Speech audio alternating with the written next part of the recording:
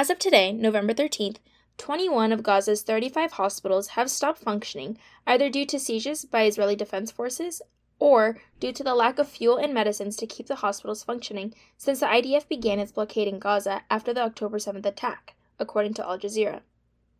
Ashraf Al-Qudra, the Palestinian Health Ministry spokesperson, stated today that the largest medical facility, Al-Shifa Hospital, was forced to shut down this weekend due to the lack of fuel and medicine.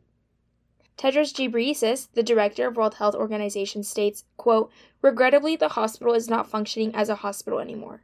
The world cannot stand silent while hospitals, which should be safe havens, are transformed into scenes of death, devastation, and despair." End quote.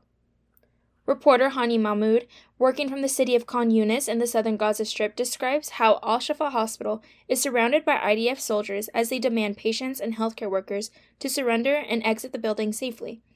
But why are the IDF forces asking critical patients and healthcare workers to evacuate the building? According to the Times of Israel, the Israeli Defense Forces believe there to be a network of Hamas tunnels under hospitals, where Shifa might be a place Hamas store their weapons and use the space as command centers.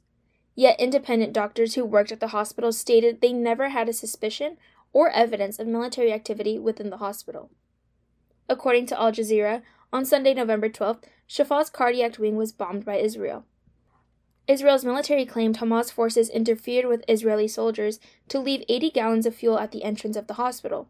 However, Hamas denied these claims under the premise of the hospital being protected under the authority of the Gaza Ministry of Health.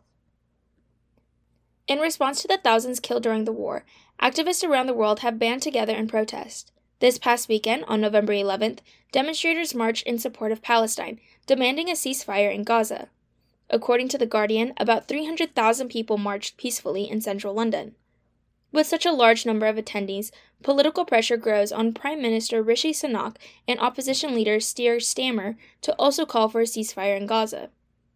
As violence continues to escalate in Gaza, we should expect more protests to arise all over the world. According to the Gaza Health Ministry, the death toll now stands at over 11,000, with 2/3 of them being women and children dead. For KCSB News, I'm Ashley Segat.